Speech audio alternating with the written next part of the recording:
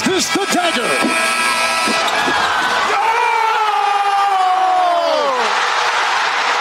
Illegal substitution, too many men on the field, Saskatchewan. Gizmo has a block and the sideline.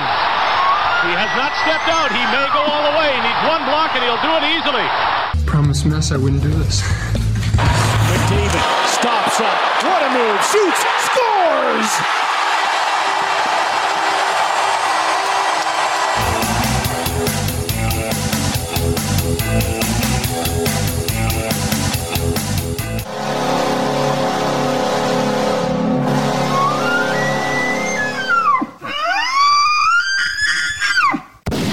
Hey, everybody, and welcome to, yes, The Outsiders. It is episode 110. The Outsiders powered by the Macintosh Group at RE/MAX River City. I'm Bryn Griffiths. He's Robin Brownlee. How you doing today?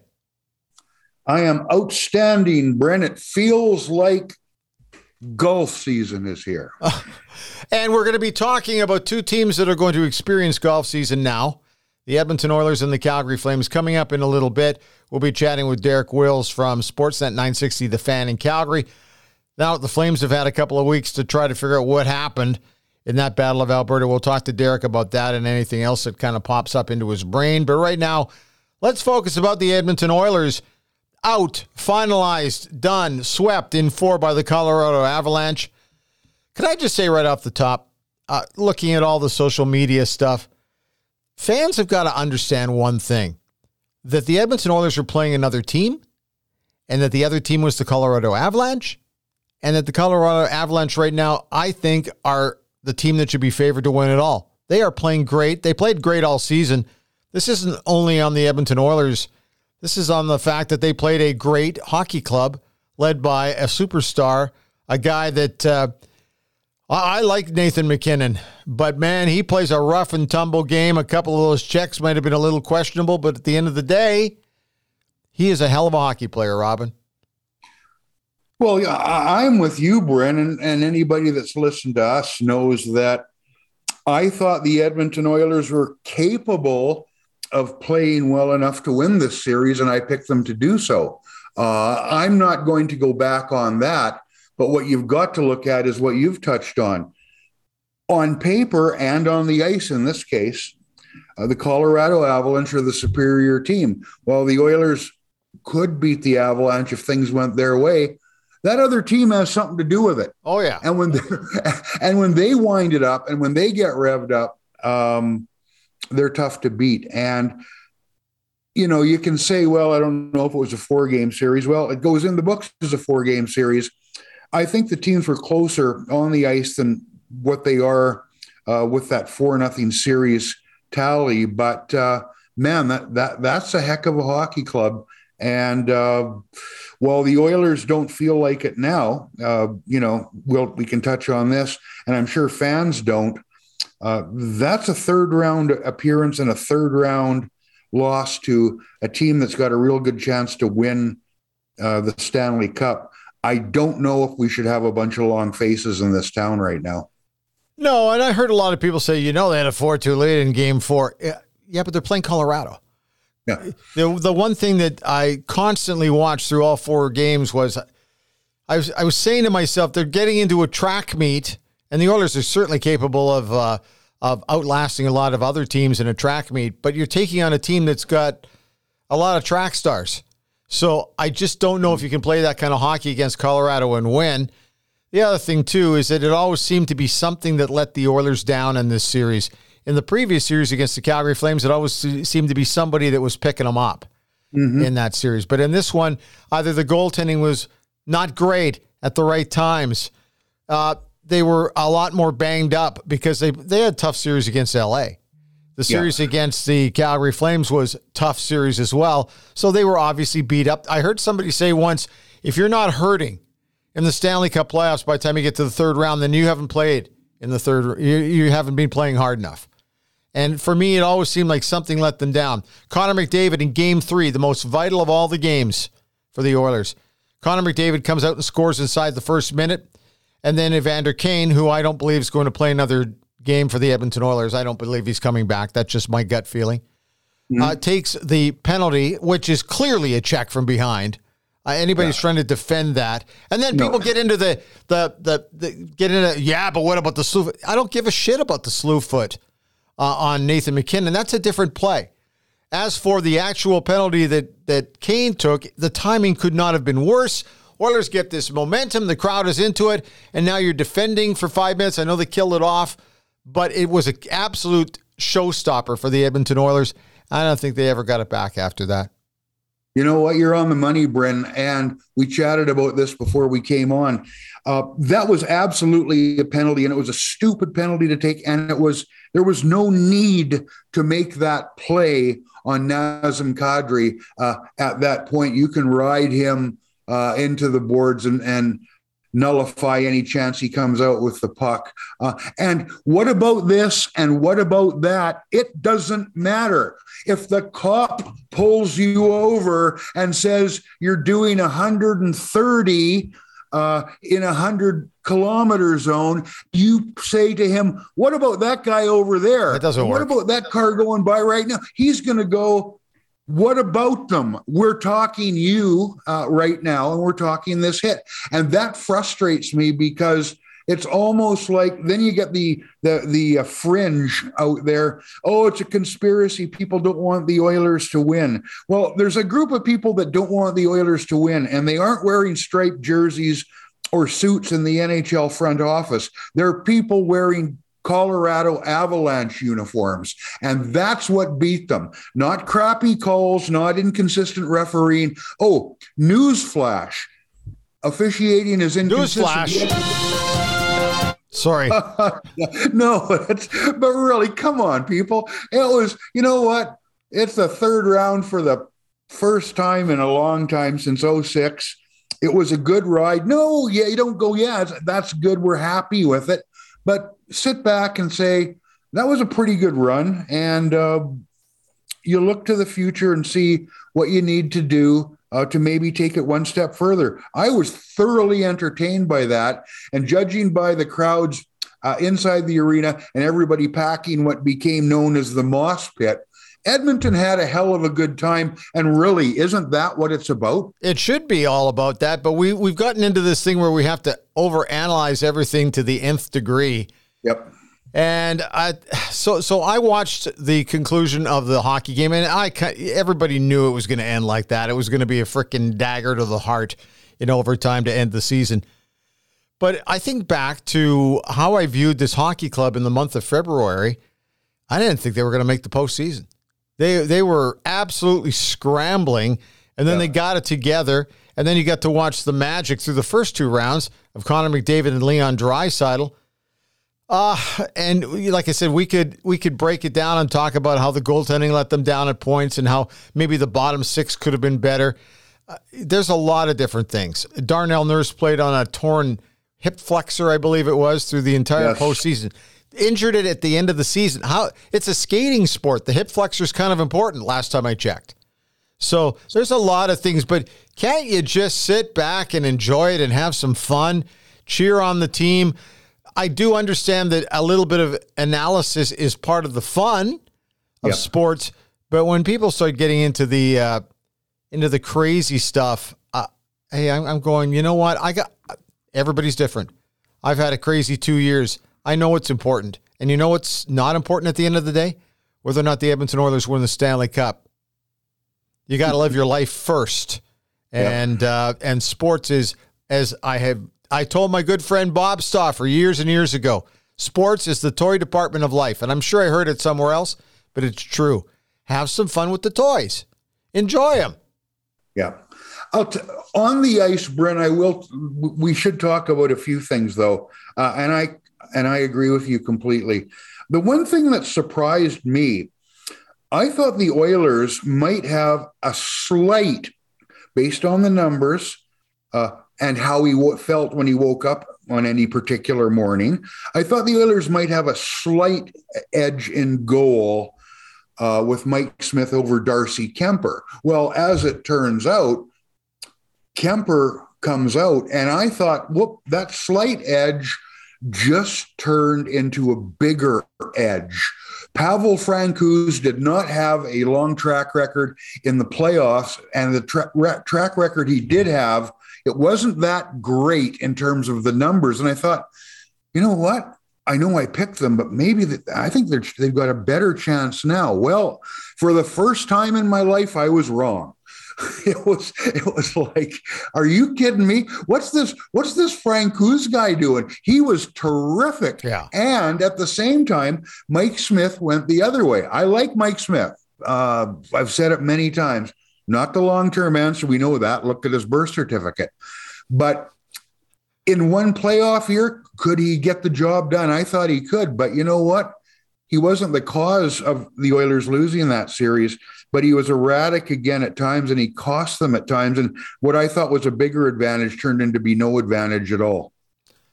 The other thing, too, the big gunners who came out in full force against the Calgary Flames, we'll talk about that with Derek coming up in a little bit, but clearly Leon was starting to feel the pain from the previous first two rounds. It was hard to watch a guy who has been just so dominant. And at some point also, Connor McDavid needed some assistance from other players, and it just seemed like they were out of gas against a team that is better than them. And, hey, it works out.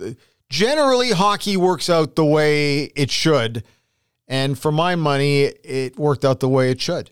Because Colorado's gone through a lot of heartbreak to get to this point, right? Yeah. The Edmonton Oilers back in the 80s, I can't believe I'm going down this road.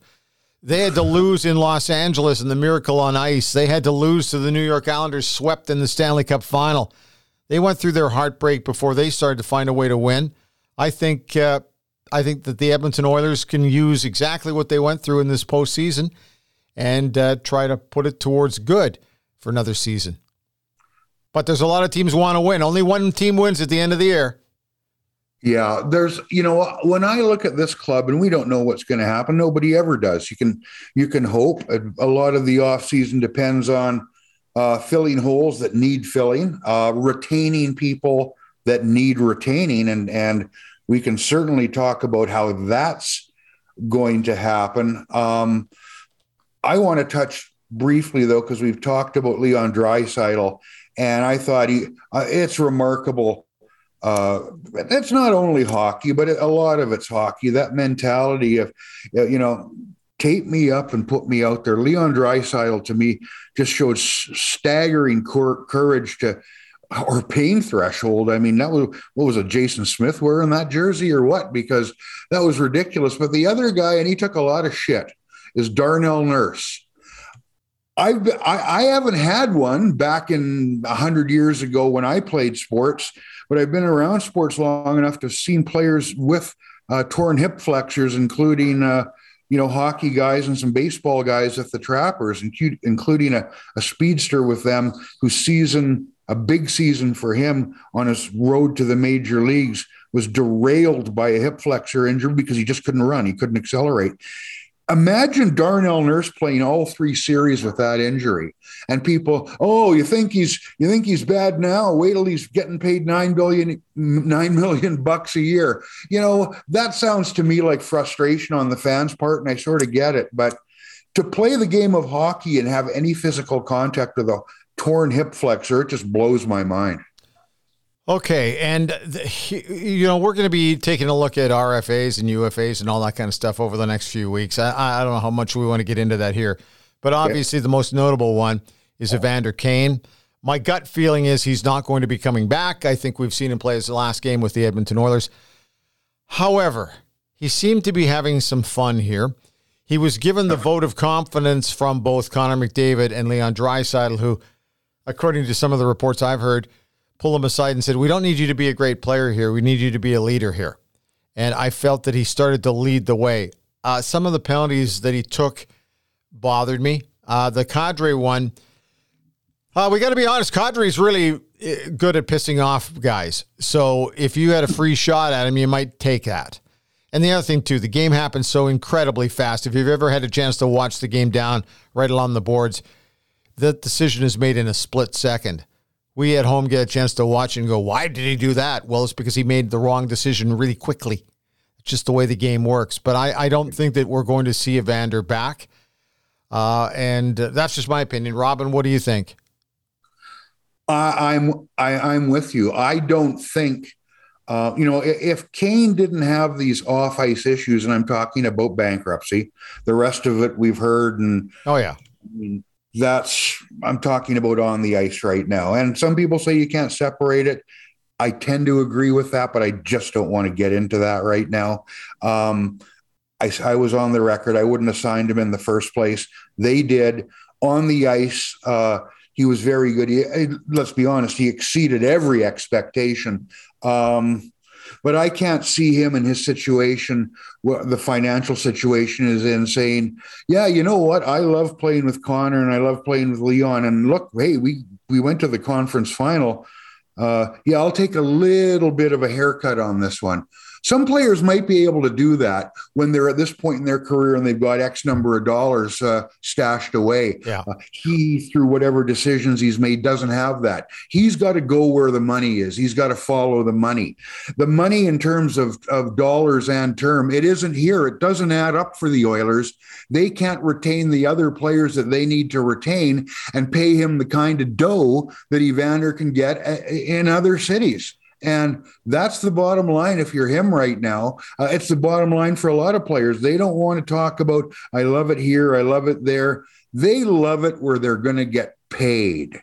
And Evander Kane is going to get paid somewhere. And I don't think the Oilers can afford to make Edmonton that place. Is that breaking news again?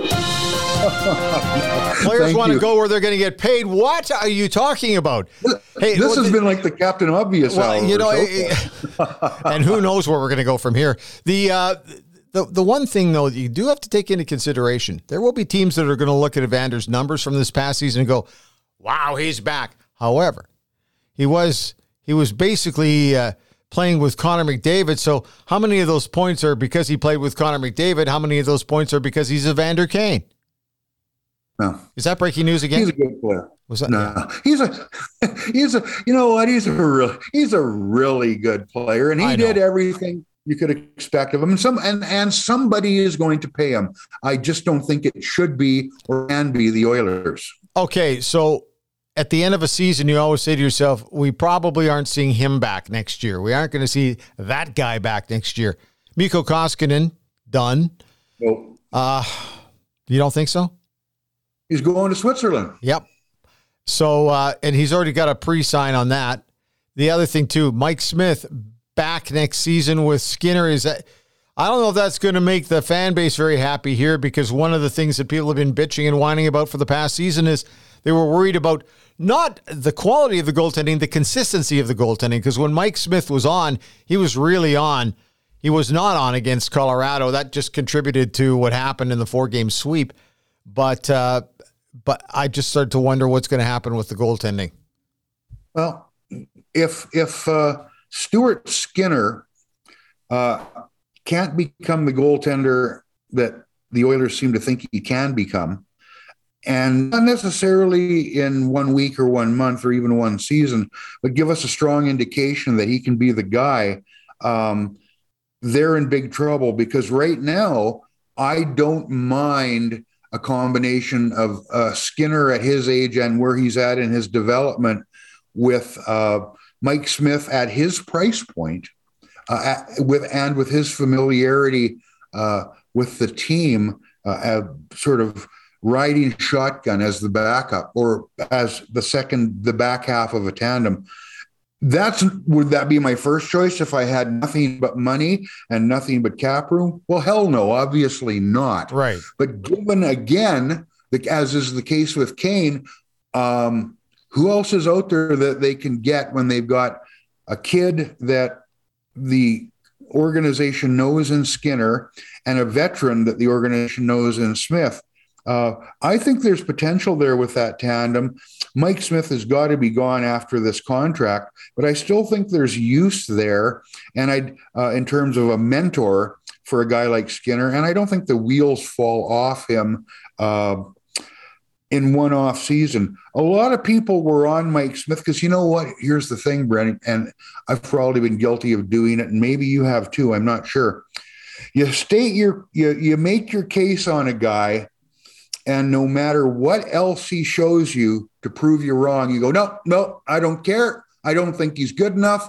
You stick with that. A lot of people didn't like the idea of Mike Smith at the start of the year. And you know what? There was nothing that he was going to do that was going to change their minds. I think he was fine. Wasn't great against Colorado at times, but I'm not hanging what happened this season on Mike Smith. No chance, no way. I find that's the world we live in these days. Yeah. See, my opinion, I'm always open to somebody giving me their thoughts on something because my opinion will change. And somebody says, oh, that's wishy-washy. No, it isn't. That can even go to political issues. You can convince me that your idea is a good idea, but you got to convince me of it. But I'm open to changing my opinion. The only thing I look at is you talk about Skinner and you talk about Smith.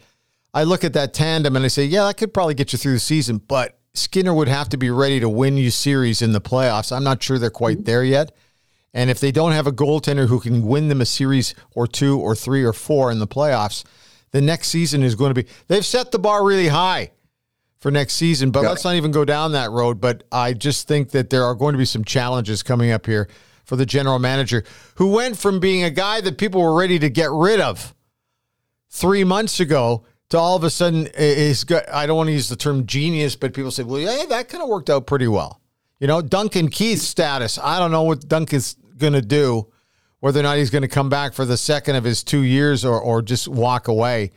But he seems like he's a pretty competitive guy. I'd be surprised if he doesn't come back for one more season. There's a lot of interesting little stories that will develop here over the next few weeks. And like you said, we'll talk about those all off season. I do want to say this though, Bryn, I don't think we can get out of our first post-mortem on the Oilers playoffs without mentioning, we don't want to talk success stories, and let's not forget Zach Hyman when we get down the road with things that the GM did well. Because look, you know what? He faced some criticism, and when you're not winning, that's part of the deal. I think the biggest move that came was, and it wasn't easy because there was a relationship there between Ken Holland and Dave Tippett, was to make that call and bring in Jay Woodcroft. And Jay Woodcroft, I think some people think of him as such a fresh-faced kid. He's not really a kid if you look at his birth certificate, but I tell you what, he's paid his dues. He's worked his way up from a video coach in Detroit under Ken Holland. I really liked what we saw from this team this year in many ways. It seemed to me, and please correct me if you didn't see the same thing, Bryn, this looked like more of a play for the next guy, a more cohesive team under Woodcroft. Did you sense that at all? Yeah, I did. And I think a lot of it has to do with the fact that there were a lot of guys on this team that had played for Jay down in Bakersfield. And so when he comes up and he's the next coach to fill in after Dave Tippett, a lot of those guys are feeling really comfortable with, well, this guy knows what I'm all about. So now I don't have to worry about that. I don't have to play for my hockey life here. I can basically just go out and execute the way I execute. And I know because it was good enough down on the farm, it's going to be good enough for him here. I just got to raise my game a little bit. And it just felt like it was a comfortable pair of shoes that they put on with a guy who did not have a track record as a head coach in the National Hockey League at all. I think that that's the very first thing I'd be doing here in the next week or two is I'd be signing that coach to a new deal. To a deal, not a new deal. Yeah, and here's the thing, Bryn, and Oilers fans, I think, can relate to this. I never once saw Jay Woodcroft stomp around or show up a player. It was almost like, well, it became obvious it's not his style. He's true to himself. He'd be unhappy at times, but I think of that in contrast to another guy who came here without as long a track record, but some success at the American Hockey League level. Dallas Aikens. Yeah. And he came in and he strutted around and things were going to change and the old pictures were going to come off the walls because this isn't about the past. It's about the present and reinventing the wheel. And I think everybody remembers the swarm defense. The smartest guy in the room, sort of, he had that aura about him. And you know what? He's come back and he's in the National Hockey League. So good for Dallas. But Woodcroft has sort of come in and quietly said, without stepping all over everybody's toes, here's how I want to play. Here's how I want us to conduct ourselves. Let's not look too far down the road. And that's not an earth-shattering idea.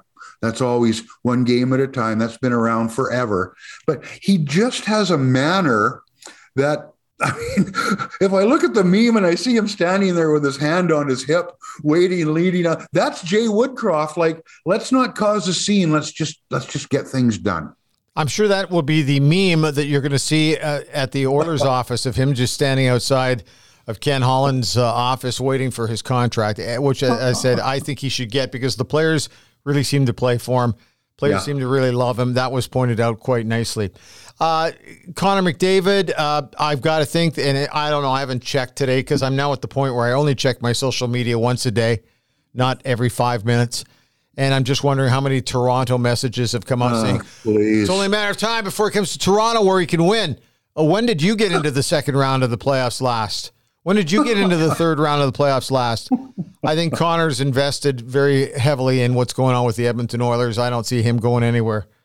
But, you know, that's just my opinion. But, so and all the Flames and not Flames and Oilers, but Flames and Leaf fans chirping about, well, you know, now you wonder about Tyson Barrie. Was that a good call? The other one that really bothered me more than anything was Leaf fans going after CC, who I thought had a great season and just started to run out of gas in the third round of the playoffs. I really liked the way he played. I think he was probably their best defenseman through the season. But here again, it's easy for other fans to chirp in other markets when they don't watch these guys play every night like we do because we're in this market. No, Bryn, I think it would be easy to throw back. And if I was a cheap shot guy, I might say something I'm not, but I might say, well, the Leafs probably could have used Cody Ceci and Zach Hyman this year at times, but gee, that didn't happen. So, you know what? Cody Ceci, I thought was a pleasant surprise. I hadn't seen him much, to be honest, and he did wear down, I think. I think he had to take on a little more with Darnell. Than you'd like him to have to with Nurse hobbling around. And, you know what? Those two guys, and again, we'll get into it as this offseason unfolds, but I tell you what, there was some real good, in hindsight, don't we always use hindsight in this business? There was some real good moves made by Ken Holland last summer, and there'll need to be some more this summer, but I tell you what, I think there were some real finds there, and I think there's room to grow. And the Connor thing, you know what? If somebody runs that crap again, that's going to be Block City. It's troll stuff. And I'm talking about whether a media outlet guy. I'm not reading that crap again. If you're doing that after a series like this, where McDavid busted his ass and got a lot closer than anybody in the city that everybody seems to think he wants to go to did. It's just BS, and they're don't. And I thought he looked like a disappointed player. Nothing more, nothing less. Don't read anything more into it because you're really reaching, and it's a bit of a joke at this point. Going to get to Derek Wills coming up here in a couple of moments from Calgary to get their spin on things. I'm sure he's got a thought or two on this Oilers Avalanche series as well. But, you can break down the Edmonton Oilers all you want, but at the end of the day, it really doesn't matter. You know what matters, Robin? And this is the one thing that has got to ground people, is you got to think about the right people at the right time, like Ben. Ben was so much fun during this postseason. I can't begin. I'm going to start to choke up. That was fun for me. Yeah. So, Ben, hang on. No. I wish only the best stuff for Ben. And that's what really matters here. And you, Bryn, as well as anybody else, and better than most. I had a chance behind the scenes a little bit to just exchange some messaging with Ben's dad. Yeah. And I mean, to have him there, we don't know what's going to happen with that little guy. And you know, sports is good. It doesn't always have to be about the worst possible, biggest drama in life. But when you see a little guy like that, and you know what, I got to admit, I loved that big chain, big medallion thing that was happening this year. They were everywhere, but to see that little guy with it on, yeah, and showing up at the games, and I hope he comes through this, and because the Oilers will. The Oilers are going to play another season. Yep. They'll be better or they'll be worse. We'll see how it plays out when it comes, but. Wouldn't it be great to see a little guy like Ben Stelter healthy when they start next season? I'm with you. You know, so I had my cancer scare at age 60, and I don't know where I'm going with it. But then I look at a little kid like that who is just enjoying life as much as he possibly can at age 5. Yeah. And I think to myself, you know what? I've had a great run. I just hope that he does too. Yeah. So anyway, like I said, through all of it, don't lose too much sleep over your team losing out in the postseason. You got to remember. And one other thing, the other teams, and this goes to the LA Kings, this goes to the Calgary Flames, and I saw the one last night from the Colorado Avalanche supporting Ben. And all it does is it shows you that the hockey family and the hockey community, they're all together as one. You know, we play each other. We play this team, we play that team. But everybody was so supportive of Ben through this whole thing. I just, you can't help but being inspired. And at the end of the day, you recognize that, you know what, they might be the big bad Flames, or they're the evil empire that is the Colorado Avalanche. And those are the bad guys wearing the black hat from Los Angeles. But really, they're not. They're teams that the Edmonton Oilers play. And I think their support towards Ben was pretty fantastic. Yeah. Okay. I'll hold it together. We'll take a break, and then we'll come back, and we'll talk to the guy who's been watching a lot of Flames hockey recently. So, hey, let's end on a happier note here, Robin, okay?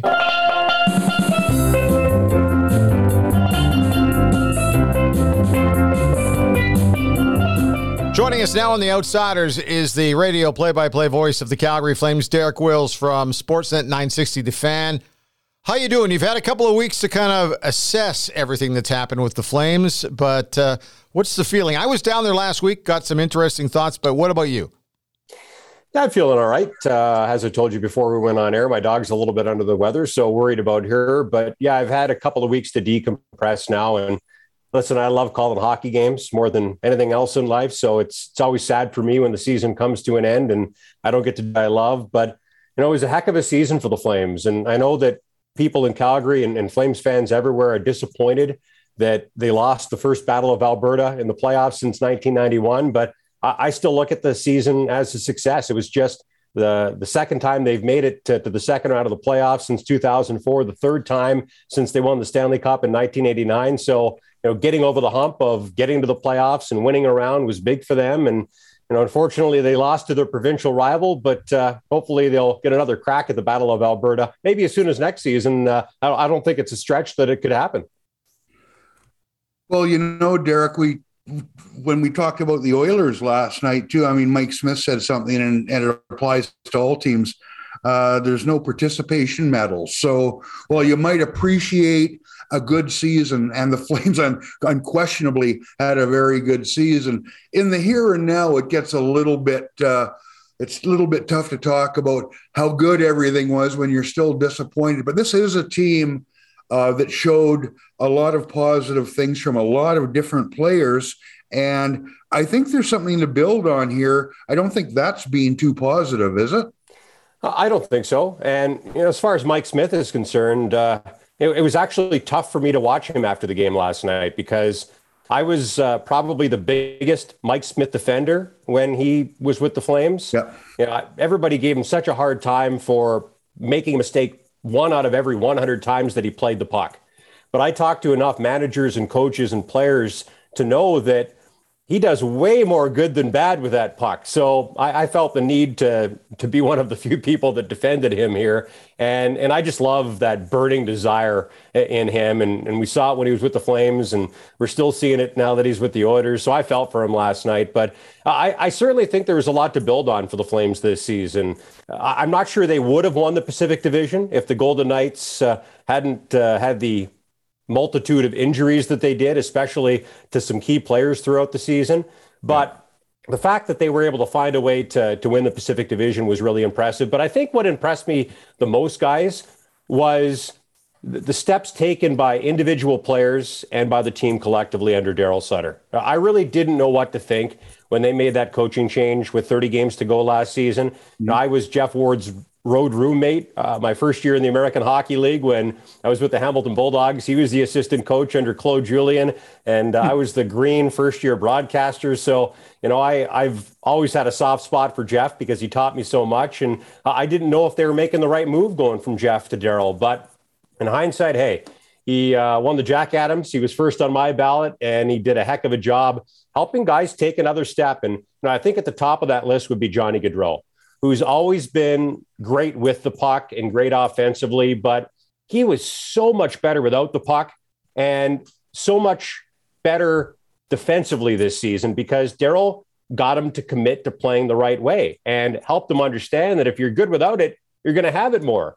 So the fact that he put up 115 points and was a way better 200-foot player this year, I think is the best example of some of the steps that individual players took, but just playing a different brand of hockey and having some team toughness, which isn't something the Flames have had certainly during my tenure calling the games. But, they had 4 legitimate heavyweights in Milan Lucic, Erica Branson, Nikita Zadorov, and Brett Ritchie. And I'm not sure if those guys made the rest of the team feel bigger and tougher, but they played that way.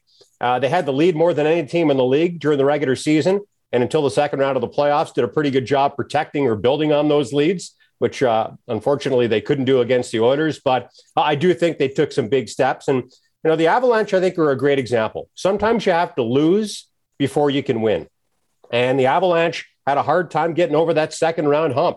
Well, they did it this year, got over the third round hump as well, and now they're off to the Stanley Cup final, and I think could be the next Tampa Bay Lightning. That's how good I think the Colorado Avalanche are set up, outside of maybe between the pipes. But sometimes you got to win before you lose, and you got to learn some hard lessons along the way. And the Flames had a good year. They're not satisfied with it, and they'll try to take another step next season. Hey, let's work backwards before we start talking about the season. Let's talk about the postseason. What do you think happened here? Because we have a netminder that everybody said, the Oilers had his number. Well, when he was with the Vancouver Canucks, it was the other way around. He had the Oiler number. But something, I can't quite figure out exactly what happened. Talked to a couple of fans in Calgary this past week, and these are guys that I trust and believe, and they're pretty objective. And they used the word humbling twice because after having a great season, you don't want to lose to Edmonton, they said. However, they said it just seemed like they kind of, folding is not the word to use. It's just that they seemed to run out of gas, which is exactly kind of how the Oilers looked in the series against Colorado. But what's your assessment? What happened with the goaltending and what happened to the Flames in that series? And then we'll kind of work backwards into the season here. Well, one thing I was worried about going into the Battle of Alberta for both teams was that whoever won the series, that would be their Stanley Cup. Yeah. So I do wonder if that was a factor for the Oilers. I was certainly worried about that being a factor for the Flames. But what I think happened, I think there are a couple of things. Number one, you look at the Flames first round series versus the Stars. It was an absolute grind. And even though he didn't get probably as much credit as he should have, Jacob Markstrom was fantastic in that series for much different reasons than Jake Ottinger was. Yeah. Because the Flames played to their identity. And, I go back to a preseason conversation I had with Ryan Huska, one of the Flames assistant coaches. And I asked him, how do you want the team to defend? And his answer has stuck with me since then. He said, I don't want the team to defend. I want the team to check. And that's how the Flames played this season. And the best way I can describe it is defending is playing on your heels and allowing teams to come at you, kind of like the Flames did against the Oilers. Checking is playing on your toes and aggressively trying to kill plays, get the puck back and take it down to the other end of the ice. And I think the Flames were better at that than any team in the league this season. And that's probably the biggest reason why they finished first in the Pacific. I think they played to their identity in the first round against the Stars. You look at some of the shot totals. I mean, they had 67 shots on goal in Game 7. Jake Ottinger was playing out of his mind. He was playing at a level that I haven't seen a goaltender play at in a long, long time. And the Flames, I give them a lot of credit. And this is one of the steps that I believe they took, because I think it would have been really easy for a less experienced team to get frustrated during that series because they were doing a lot of things right. And they just couldn't put the puck past that guy. But they stuck with it. And it took them until overtime in Game 7 to finally find a way to get over against the Stars. But they played to their identity. They didn't defend and play on their heels. They checked and they played on their toes. So fast forward to the second round against the Oilers. Game 1, the Flames take a 6-2 lead. And I mean, the Oilers were horrendous in that game. Smith comes in, gives up 3 goals in 6 minutes and 5 seconds. Not exactly the start you want to a best of 7 Battle of Alberta. They yank him. They put Mikko Koskinen in. He's not any better. But at the other end, Jacob Markstrom wasn't any better. I think that was the worst game I've ever seen him play with the Flames or with the Canucks or with the Panthers. He was awful, but the Flames were better in front of him than the Oilers were in front of Smith and Koskinen. Yeah, slightly. So, yeah, slightly, right? I mean, you go from 6-2 to 6-6, yeah, and then the Flames score 3 unanswered and win 9-6. But a couple of things happened in that game that I think were important, guys. Number one, even though they lost, McDavid and Draisaitl were dominant offensively. And I think that really built their confidence and got them going. And then the other thing, this is something that really didn't hit me until 4 or 5 days after the series was over. The Flames did something to Connor McDavid in that game that's very difficult to do. And one of my favorite quotes ever is, it came probably back in the late 80s, early 90s, but, and I wish I remember who said it, but basically they described trying to hit Wayne Gretzky like trying to hug fog. I would say the same thing about Connor McDavid for different reasons. Because of his quickness, because he's so shifty and good on his edges, they've never really been able to make good contact with him. They nailed him 3 or 4 times in Game 1. And there's an old saying, let sleeping dogs lie. I think they made him mad. I really do. And then he comes back in Game 2, and he was more physical in that series than I've ever seen him before. So, and with McDavid, kind of like with Nathan MacKinnon back in their 2019 first round series against the Avalanche, McKinnon's speed in Game 1, even though the Avalanche lost 4-0, put the Flames back on their heels. I think McDavid's speed in Game 1 did the same thing. So a team that checked and didn't defend all year became a team that defended instead of checking. And they got away from their identity. They got into run and gun games, which better suits the Oilers and the Flames. And I think that's in the end what cost them. I think it's Steve Casper, by the way, that might have said that back when the Oilers were taking on the Bruins, but I can't remember. Actually, I think it was Brad McCrimmon. It was one of those guys on that Boston team. A couple guys said something along the same lines, but it's one of my favorite quotes ever because you guys knew I grew up an Oilers fan, a diehard Oilers fan, and I lived and died with Gretzky, and it just blew me away. He'd be standing there about to make a play, and a guy would have him right on the tracks, and he'd just subtly turn, and the guy'd go face first into the glass. And people used to say, well, guys don't hit Wayne Gretzky because they have to deal with Dave Semenko, and that was certainly one of the reasons why guys probably didn't take runs at him. Yeah, but I also think it's because he made guys look stupid. Don't you? Oh, yeah. You want to lunge. It's funny because you talk about this. The Oilers, when the last time they played Colorado was in 1998. And I asked Billy Guerin before Game 7, how do you handle Peter Forsberg? He says, the one thing you can't do is you can't go at him because what he'll do is he'll chip the puck to an area and then skate right by you and you're beaten. He says, so you got to make sure that you let him make the first move, which is what you would have to do with Wayne Gretzky. And waiting those superstars out, that's hard to do. It is. And I'm glad you brought up Peter Forsberg because one of my all-time favorite players to watch. I'm not sure there's ever been a player stronger on their skates than him. I mean, Jaromir Jagr, a bigger man, was certainly really hard to kind of knock off balance. But that's another thing that I think Connor McDavid has taken to another level this season. There were a few instances in the Battle of Alberta. One involved Nikita Zadorov, who's 6'6", 235. And it looked like he had McDavid right where he wanted him in open ice. And McDavid just kind of dug in on his edges, and Zadorov went down, and McDavid stayed on his feet and made a play. So it's funny because I never thought I'd be comparing Connor McDavid to Peter Forsberg, different players. Yeah. But I must admit, when I saw that, I'm like, geez, guy's strong on his feet like Forsberg used to be. Well, Derek, when you talk about Connor McDavid, there's this. You can hit him and you can physically overmatch him. But the thing is, if you piss him off, he will go out. He will beat you just in normal mode. If you push that button that says, now I'm mad, now I'm going to show you, you're in trouble. Forsberg used to do it. He was one of the first guys with the old reverse hit that is more common now. There's two things he would do. He could dive and frustrate you because he got close checking, but other times he'd hit you before you hit him. Yeah. Pavel Bure used to do that in Vancouver. Every once in a while, he'd clean somebody's clock with a charge and put a shoulder cap on the point of their chin, and that would buy him room because he wasn't a big man.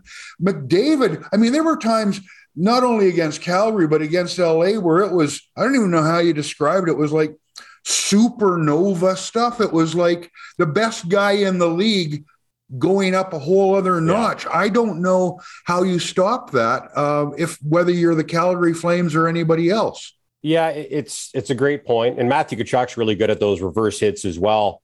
Yeah. And let me ask you guys. So one of my theories is that the Flames made McDavid mad with how they played him physically in game one. Do you guys see it the same way? Yeah, I do. But I think the one thing that I felt in this series, we could talk about Draisaitl and Connor all we want. I expected better goaltending out of Markstrom. It didn't happen. And this is a compliment. This is not a negative thing. But Michael Backlund, I felt, was the best Calgary Flames player in that series. And I love Michael. I like the way he plays the game. I know he's intense. He's a great competitor. However, he can't be your number one player, and they just didn't get enough out of Johnny in that particular series. I don't know if he's tired or what it was. I don't know if it was so much the McDavid and Draisaitl just took it to the next level against Calgary, and they didn't have a response for it. But I tend to agree with you, Derek. I think in Game 2 was really the flipper because when the Flames had built up the 2-0 lead and the Oilers came racing back and they had all this confidence. And all you got to do is win one of those first two and it's series on. And then you come back to this place, which was a nut house. And like I said, that was the beginning of the end for the Flames, but I'd hate it to overshadow what I thought was a sensational season. But the problem is it's Edmonton against Calgary in the playoffs, and that's what you're going to be always remembered by, right? Yeah, it is. And I agree with you wholeheartedly about Michael Backlund. I thought he played better hockey in the playoffs than he's ever played in his life. I've been calling his games for 8 years. I thought he was phenomenal. I thought that line with Andrew Mangiapane and Blake Coleman was by far their best line against the Oilers. As far as the first line, Elias Lindholm looked a little tired to me. He plays a lot of tough minutes. He's always going up against the other team's top players, does a lot of heavy lifting as the glue guy on that line and as the guy who finished second in the Selke Trophy race this year. I thought Johnny Gaudreau made plays. I thought Matthew Tkachuk really struggled. I thought he struggled for most of the first round. He was really good in game one against the Stars and then didn't like the next 5 games. He scored a big goal to tie the game at 2 in game 7. Scored a hat trick in game 1 against the Oilers. And I didn't notice him enough after that. He's a unicorn. He can really impact games when he's at his best, and he wasn't at his best. I would say a defense pairing that looked elite during the regular season with Noah Hannafin and Rasmus Andersson. They fell off a little bit. The Flames really did miss Chris Tanev. Yeah. They really did. He settles down whoever he's playing with, whether it be Quinn Hughes, Noah Hannafin, or this season, Oliver Shillington. I thought playing at 50% or whatever he was at in games 4 and 5, he made a real difference. And Jacob Markstrom, it's the most important position in the sport, maybe in any sport. And he finished or he's going to finish second in Vezina Trophy voting. And I think that's safe to say. Phenomenal during the regular season, great in the first round, even if the guy at the other end, Jake Ottinger, was better. but I think he'd be the first guy to tell you not good enough against the Oilers. And if you're going to beat the Oilers, you're probably going to need very good, if not great, goaltending. And I hate to say it because I love the guy, and I think he'll be better for what happened this season, but he wasn't good enough either. And Derek, when I looked at Matthew Tkachuk, I like him as a player. Every team would like Matthew Tkachuk on their roster. I didn't know what you said about the Dallas series, how he was very spotty. I thought he went away. I didn't notice him after the episode with Evander Kane, where it was, you want some money, you want some money. That seemed to fire up Kane, and I didn't really notice Matthew after that. I'm with you. Not enough, certainly. And he's such an important player for them because he can do so many different things. And he didn't look right to me for most of the Star series. And I think it goes back to game one where he decided to get into a fight with John Klingberg. Yeah. And, the question I asked was why? You've got Lucic, Goodbranson, Zadorov, and Ritchie. Let them do the fighting, right? That's part of what their job is. The Flames need Tkachuk on the ice, not in the penalty box. And he injured his hand in that fight with Klingberg. So I think that was a factor for him throughout the playoffs. But yeah, it was tough to watch at times because you know what an impact he can have on games. And when he's not, I think it impacts that entire line, and I think it impacts the entire team. Again, you hope that as a young player, you'll learn from this experience and maybe just try to stay on the ice next season. And I thought he was better at that during the regular season, guys, because I thought he played completely distracted last season. And I think it's one of the big reasons why he was a 40-goal scorer and a 100-point producer this year is that he stuck to playing hockey. And when he does that, he's really good. I don't know what I enjoyed more, watching Darryl coach behind the bench with this team this past season or watching those post-game press conferences, which I thought he was actually quite masterful at. I kind of enjoyed it. What about you? Yeah, I mean, it's interesting.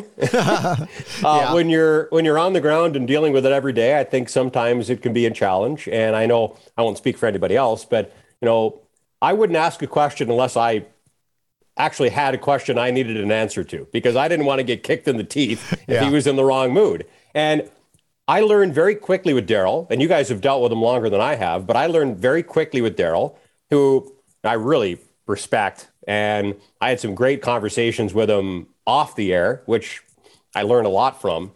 But sometimes he uses the media as pawns. What? Because, no way. I know this is breaking news, I know, but you can't take anything personally, because you could ask him what color the sky is, and let's say it's a beautiful day and it's a bright blue sky. He might tell you it's orange because he wants to push a certain narrative. So you can't, if he kicks you in the teeth, you can't take it personally. No. It's nothing against you. It's that he has a certain message that he wants to deliver to the media and in turn to the fans. And sometimes I would say to the team through us. So I learned pretty quickly not to take it personally. I get a kick out of him just like you guys do.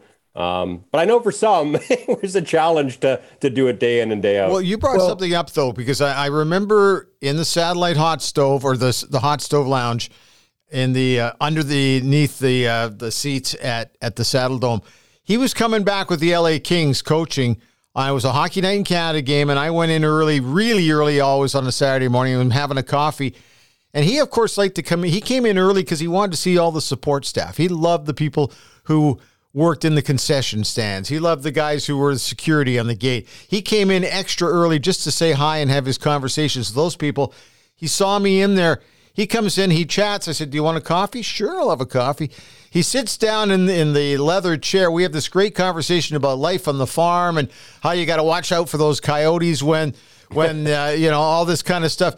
And we started talking about the game, and it actually gave me an interview. And then I watched him about an hour later with the rest of the media, and all of a sudden the wall went up. Yeah. And it just told me there's a different guy there, and what we see is not the guy that is really the guy. Does that make any sense? 100%. He'd give you the shirt off his back. He really would. Oh, yeah. I remember when my broadcast partner, Peter Labardius, got sick. It was in my second season, so it would have been 2015, 2016. And he ended up missing 9 games at the end of the season. I bought this giant card, like one of those massive cards, and I got as many people to sign it as I could. And Darryl wrote a beautiful message in there for him.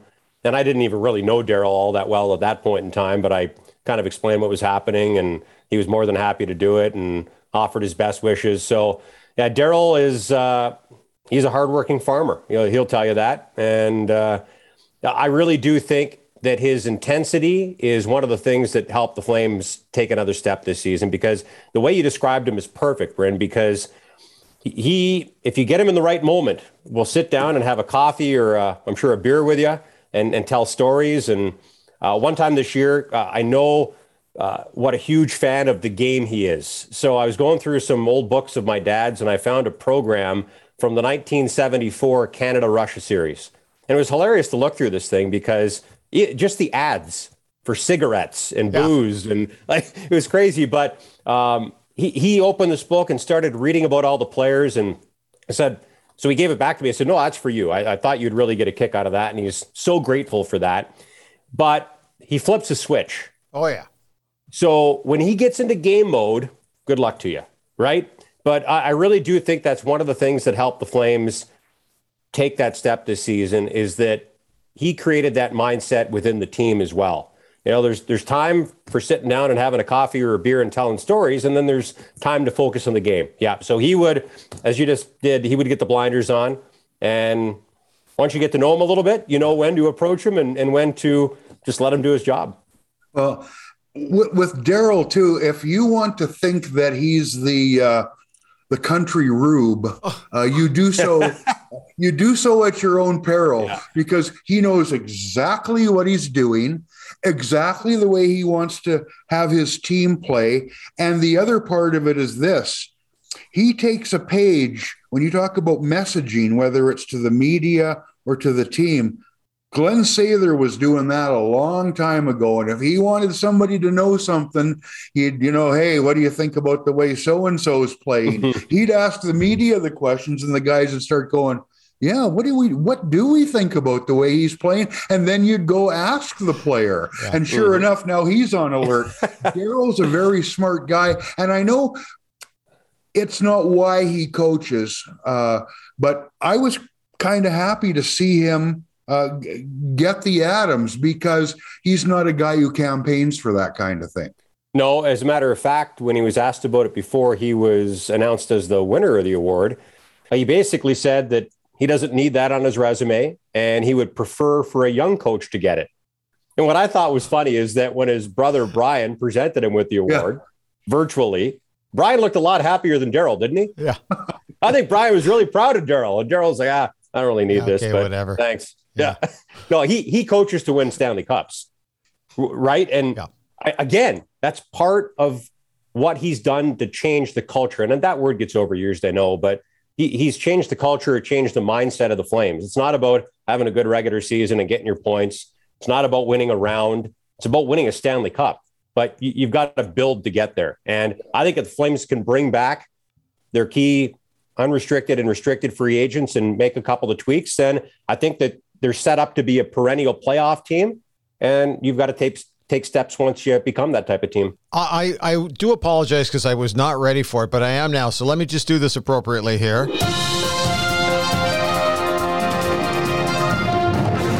Breaking news: media used as pawns by head coach of Calgary Flames. Anyway, I just think it was a fun season to watch. It ended poorly because it was the Edmonton Oilers that they got beat by. But now we got to look ahead a little bit. And what's going to happen? It's going to be a fascinating summer for you, I have a feeling.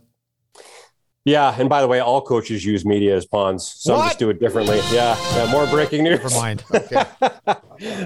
And he's a little bit more experienced in how to do it to get what he needs. So, yeah, it's going to be a fascinating summer, guys. Obviously, number one on the Flames list is Johnny Gaudreau. Yep. I am confident that they can get a deal done. But I must admit, I'm less confident than I was a couple of months ago. I was literally probably at 90-10 or 95-5 at the percentages that they would be able to re-sign him long-term. Why? I wouldn't say I'm 50-50, but I'm closer to 50-50. I just think as an unrestricted free agent, the closer you get to being able to take offers from 32 teams, the more appealing that has to be. And I guess the one suitor that would scare me the most is the Flyers. He was born and raised just outside of Philadelphia, grew up as a Flyers fan. Claude Giroux was his favorite player. Flyers traded Claude Giroux. I wouldn't call them clones because they play different positions, but there are a lot of similarities between Gaudreau and Giroux. Yep. And that's a team that could probably use some star power. So, if I'm the Flyers, and Johnny Gaudreau gets to free agency, I'm probably making him an offer that I hope that he can't refuse. But I'm not sure he gets there, guys, because I know how badly the Flames want to sign him. Mm-hmm. Blake Coleman said something really interesting in his postseason media avail about a conversation that he had with Johnny. And Blake basically said, you have an opportunity to create an incredible legacy in Calgary. And I think if Johnny Gaudreau re-signs, it's only a matter of time before he becomes the Flames' all-time scoring leader. There will be a banner, maybe not if he signs somewhere else in free agency this year, but if he signs long-term with the Flames, there will one day be a banner hanging from whatever the name of the new arena is going to be. And I think that he can be on the very short list of the greatest Calgary Flames of all time. Lanny McDonald, Al McInnes, Joe Nieuwendyk, Jerome McGinley, Mika Kiprasov, and maybe even Theo a shorter Fleury. list. Theo Fleury. Yeah, my golfing buddy. Yeah. So that and the fact that the Flames can give him the 8th year is why I'm confident that they're going to get a deal done. So we'll see. But that's the big one. And then you've got 3 RFAs, Matthew Tkachuk, Andrew Mangiapane, and Oliver Shillington. Obviously, Tkachuk is the big fish, and I don't know what's going to happen there. I really don't know, guys. I would be really surprised if Andrew Mangiapane wasn't back. Oliver Shillington's another interesting one because the Flames have 2 young left shot defensemen in the system, and Connor Mackey, who they're really high on, and Yusuf Alamaki, who isn't the blue chipper that he once was, but I'm not convinced that he can't be a second or third pairing defenseman moving forward. So they've got 2 left shot guys that they could probably slide in on that pairing with Chris Tanev. And I'm not sure that there wouldn't be a drop off, but I don't think there would be a massive drop off. So depending on what happens with Gaudreau and Tkachuk, they might not be able to afford some of the luxuries that they had this year. So it's going to be really interesting with those, that one big UFA and then the 3 RFAs. Derek, do you think Matthew Tkachuk maybe cost himself some money with the way the playoffs went this year? No, I don't. Okay. 40 goal scorers and 100 point producers get paid. And if the Flames aren't willing to do it, somebody else will. And all he has to do is sign a 1-year deal with the Flames to get him to UFA. And then he's got 31 other teams that I'm sure would be interested. So I don't think that it's going to cost him in the long run. Does it give you pause if you're the Flames? Maybe. But I mean, you have to get to the playoffs to win a Stanley Cup. Correct. And he obviously helped them get there and win the division. Yeah. Hey, thanks for your time today. This is great. Good luck with the dog. And you're off to Mexico for how many weeks? Oh, weeks? What do you think I am, a millionaire? I'm going for 5 nights. That's it. But you know what? It's my girlfriend and I have been together for almost 2 years. Okay. So we're a COVID couple. So we've never gone on a vacation. We've been to BC a bunch, which is great. But this will be our first actual get on a plane and go on a vacation trip. So I'm really looking forward to it. At the end of the season, I don't know about you guys, but when you're covering a team day in, day out, it's a grind. One that we all love. Oh, yeah. But it's a grind mentally and physically. And I usually hit a wall at the end of the season. So you go to an all-inclusive and you drink and you eat and you soak up the sun and you veg and you try to hit the reset button. So that's what I'll be trying to do. Are you taking the sticks with you or no? No. You know, funny golf story. I look like I'm ready to go golfing today. I'd love to because I won't play for a week and that's going to kill me. I am an avid golfer, but I've been struggling this year. I've only broken 80 twice. Oh, so I started. Oh. I know it sounds like I'm bitching, but I started last season as a 2.3 index and finished as a 3.7. I went up to 5.1 earlier this week. I think I'm down to 4.7 now, but I should be breaking 80 regularly. So I've only broken 80 twice. So yesterday I'm actually playing in we have these match play tournaments at my course, Prentice Greens. Yeah. So I'm actually playing in a match play with a guy. I'm playing great. I'm 2 under after 5, 1 under after 9. So certainly on track for my best round of the year. And then it's sunny out, but the lightning thing goes off and we have to leave the course. So I was 4 up in my match, 1 under par after 9, and my round got blown up. So the golf gods don't seem to like me this year. Only broke 80 twice. Yeah, I know. Awful. Just brutal news. Give it up. People are going to hate me for saying that. Pretty Screens, I always wanted to play there, so maybe we will, okay? Hey, if you're in town, you let me know. Absolutely. And, I'll bring you out. Thanks to you and Lou for joining us through the season. It's been fun, man. Yeah, thanks for having us. And I'm going to make a bold prediction before I go, guys. Sure. So we had to wait 31 years for a Battle of Alberta in the Stanley Cup playoffs. Mm-hmm. I predict there will be another one next season. When you look at the Pacific Division, I think there are 3 teams that are clearly going to be at the top. You got the Golden Knights, the Oilers, and the Flames. So we could get a first-round Battle of Alberta, or we could get a second-round Battle of Alberta, but I predict it'll happen again next year. It would be awesome. Thanks, Derek. Thanks, guys. Well, we're slowly moving into the summer months, and like any good teammate, the realtors over at the Macintosh Group will assist you in selling your home. Now, here's the goal: to sell your home for the most amount of money in the least amount of time with little to no stress. Wayne Gretzky was no stranger to breaking and setting records. Well, the Edmonton single-family real estate market, breaking records to kick things off here in 2022, slows down a little bit as we get into the summer, but that's no big deal. But it does tell you one thing. It's so important to hire a professional with the skills to work in the ever-changing market that we're living in. Now, if you're looking for a Hall of Fame experience when selling your home, then give Brent or anybody at the Macintosh Group at RE/MAX River City a call at 780-464-0075, or you can find them online at macintoshgroup.ca. Both buyers and sellers, give them a shout. They'll be able to tell you exactly how the market is going. And one last thing, when you give them a shout, make sure you tell them the Outsider sent you. So there you go. We're kind of wrapping things up on the Outsiders, powered by the Macintosh Group at RE/MAX River City. Okay, just to kind of wrap. Hey, I got to tell you a quick story. This past weekend, I was in Fernie, British Columbia. I haven't been to Fernie since I was probably around 8. So that was a really long time ago. Forgot what a neat little place it is. The little downtown core that they have there. They've kept all of their old buildings, and they've all been now taken over by neat little stores. But we were there on the Saturday. That would have been Game 3 between the Avalanche and the Oilers.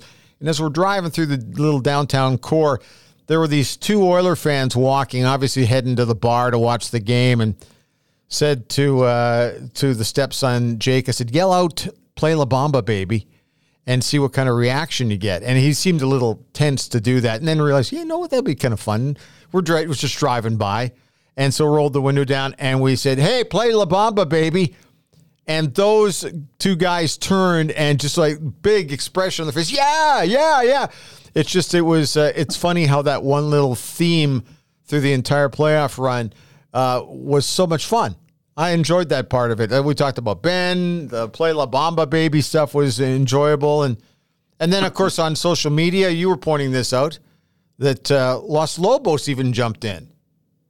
Yes, that was cool. And if I was to project the member of Los Lobos at the end of the clip that says "Play La Bamba, baby," he almost looked like a little bit of an adult version of Ben Stelter.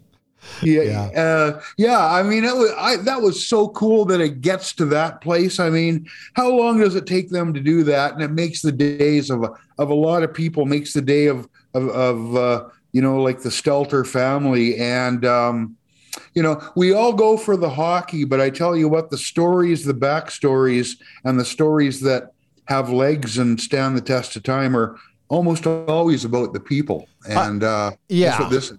And let's go quickly to the Moss Pit. There's got to be a statue of Joey down there. I know that they've got their little statue inside the door of the dressing room where you can high-five Joey on the way out. But if you're going to call it the Moss Pit, we got to have a little accurate representation of Joey out in that. We got Bob and Doug McKenzie just a little bit down the street from them.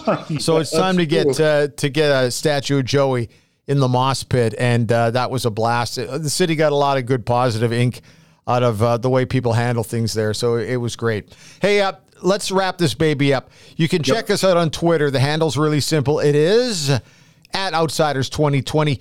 You can drop us an email. Here's our new email address. Love to hear from you. The email address, all in small letters, is theoutsiders@shaw.ca. So once again, theoutsiders@shaw.ca.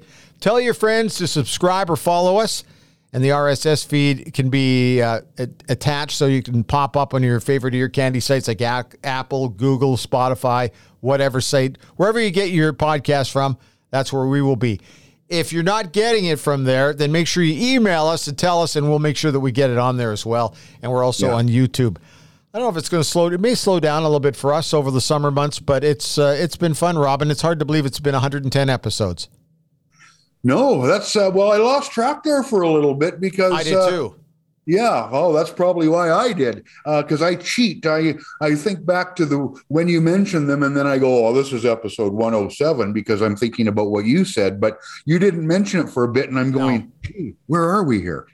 Well, we're trying to get Wayne Gretzky for episode 99, but he's kind of busy. But let's focus on kicking off with Gretz if we can in September or October. But anyway, it's been a blast. Robin broadcasts from the Lucky Sam studio in Southwest Edmonton. I record from the Road 55 studio in downtown Edmonton, which is just a hockey puck's throw away from Rogers Place, which will be a little quieter. Good luck, by the way, to the Edmonton Oil Kings, who are in the Western Hockey League final right now, taking on a really tough Seattle Thunderbird team. The series, as of this taping, tied at 1. Winner going on to the Memorial Cup. And that's in St. John, if I'm not mistaken, this year. So good luck to the team the rest of the way. Most of this series will be played in Edmonton. And I don't know why that is. I think there's a arena issue in Seattle, but they'll play games 3 and 4 there, and then the rest will be played in Edmonton. This is going to go long. It's going to be a long series, and we'll focus in on that maybe next week as well. Robin, that's it. We guess we better get out of here, huh? Yeah, let's go. All right, that's it for today. Thanks, Robin. Talk to everybody next week.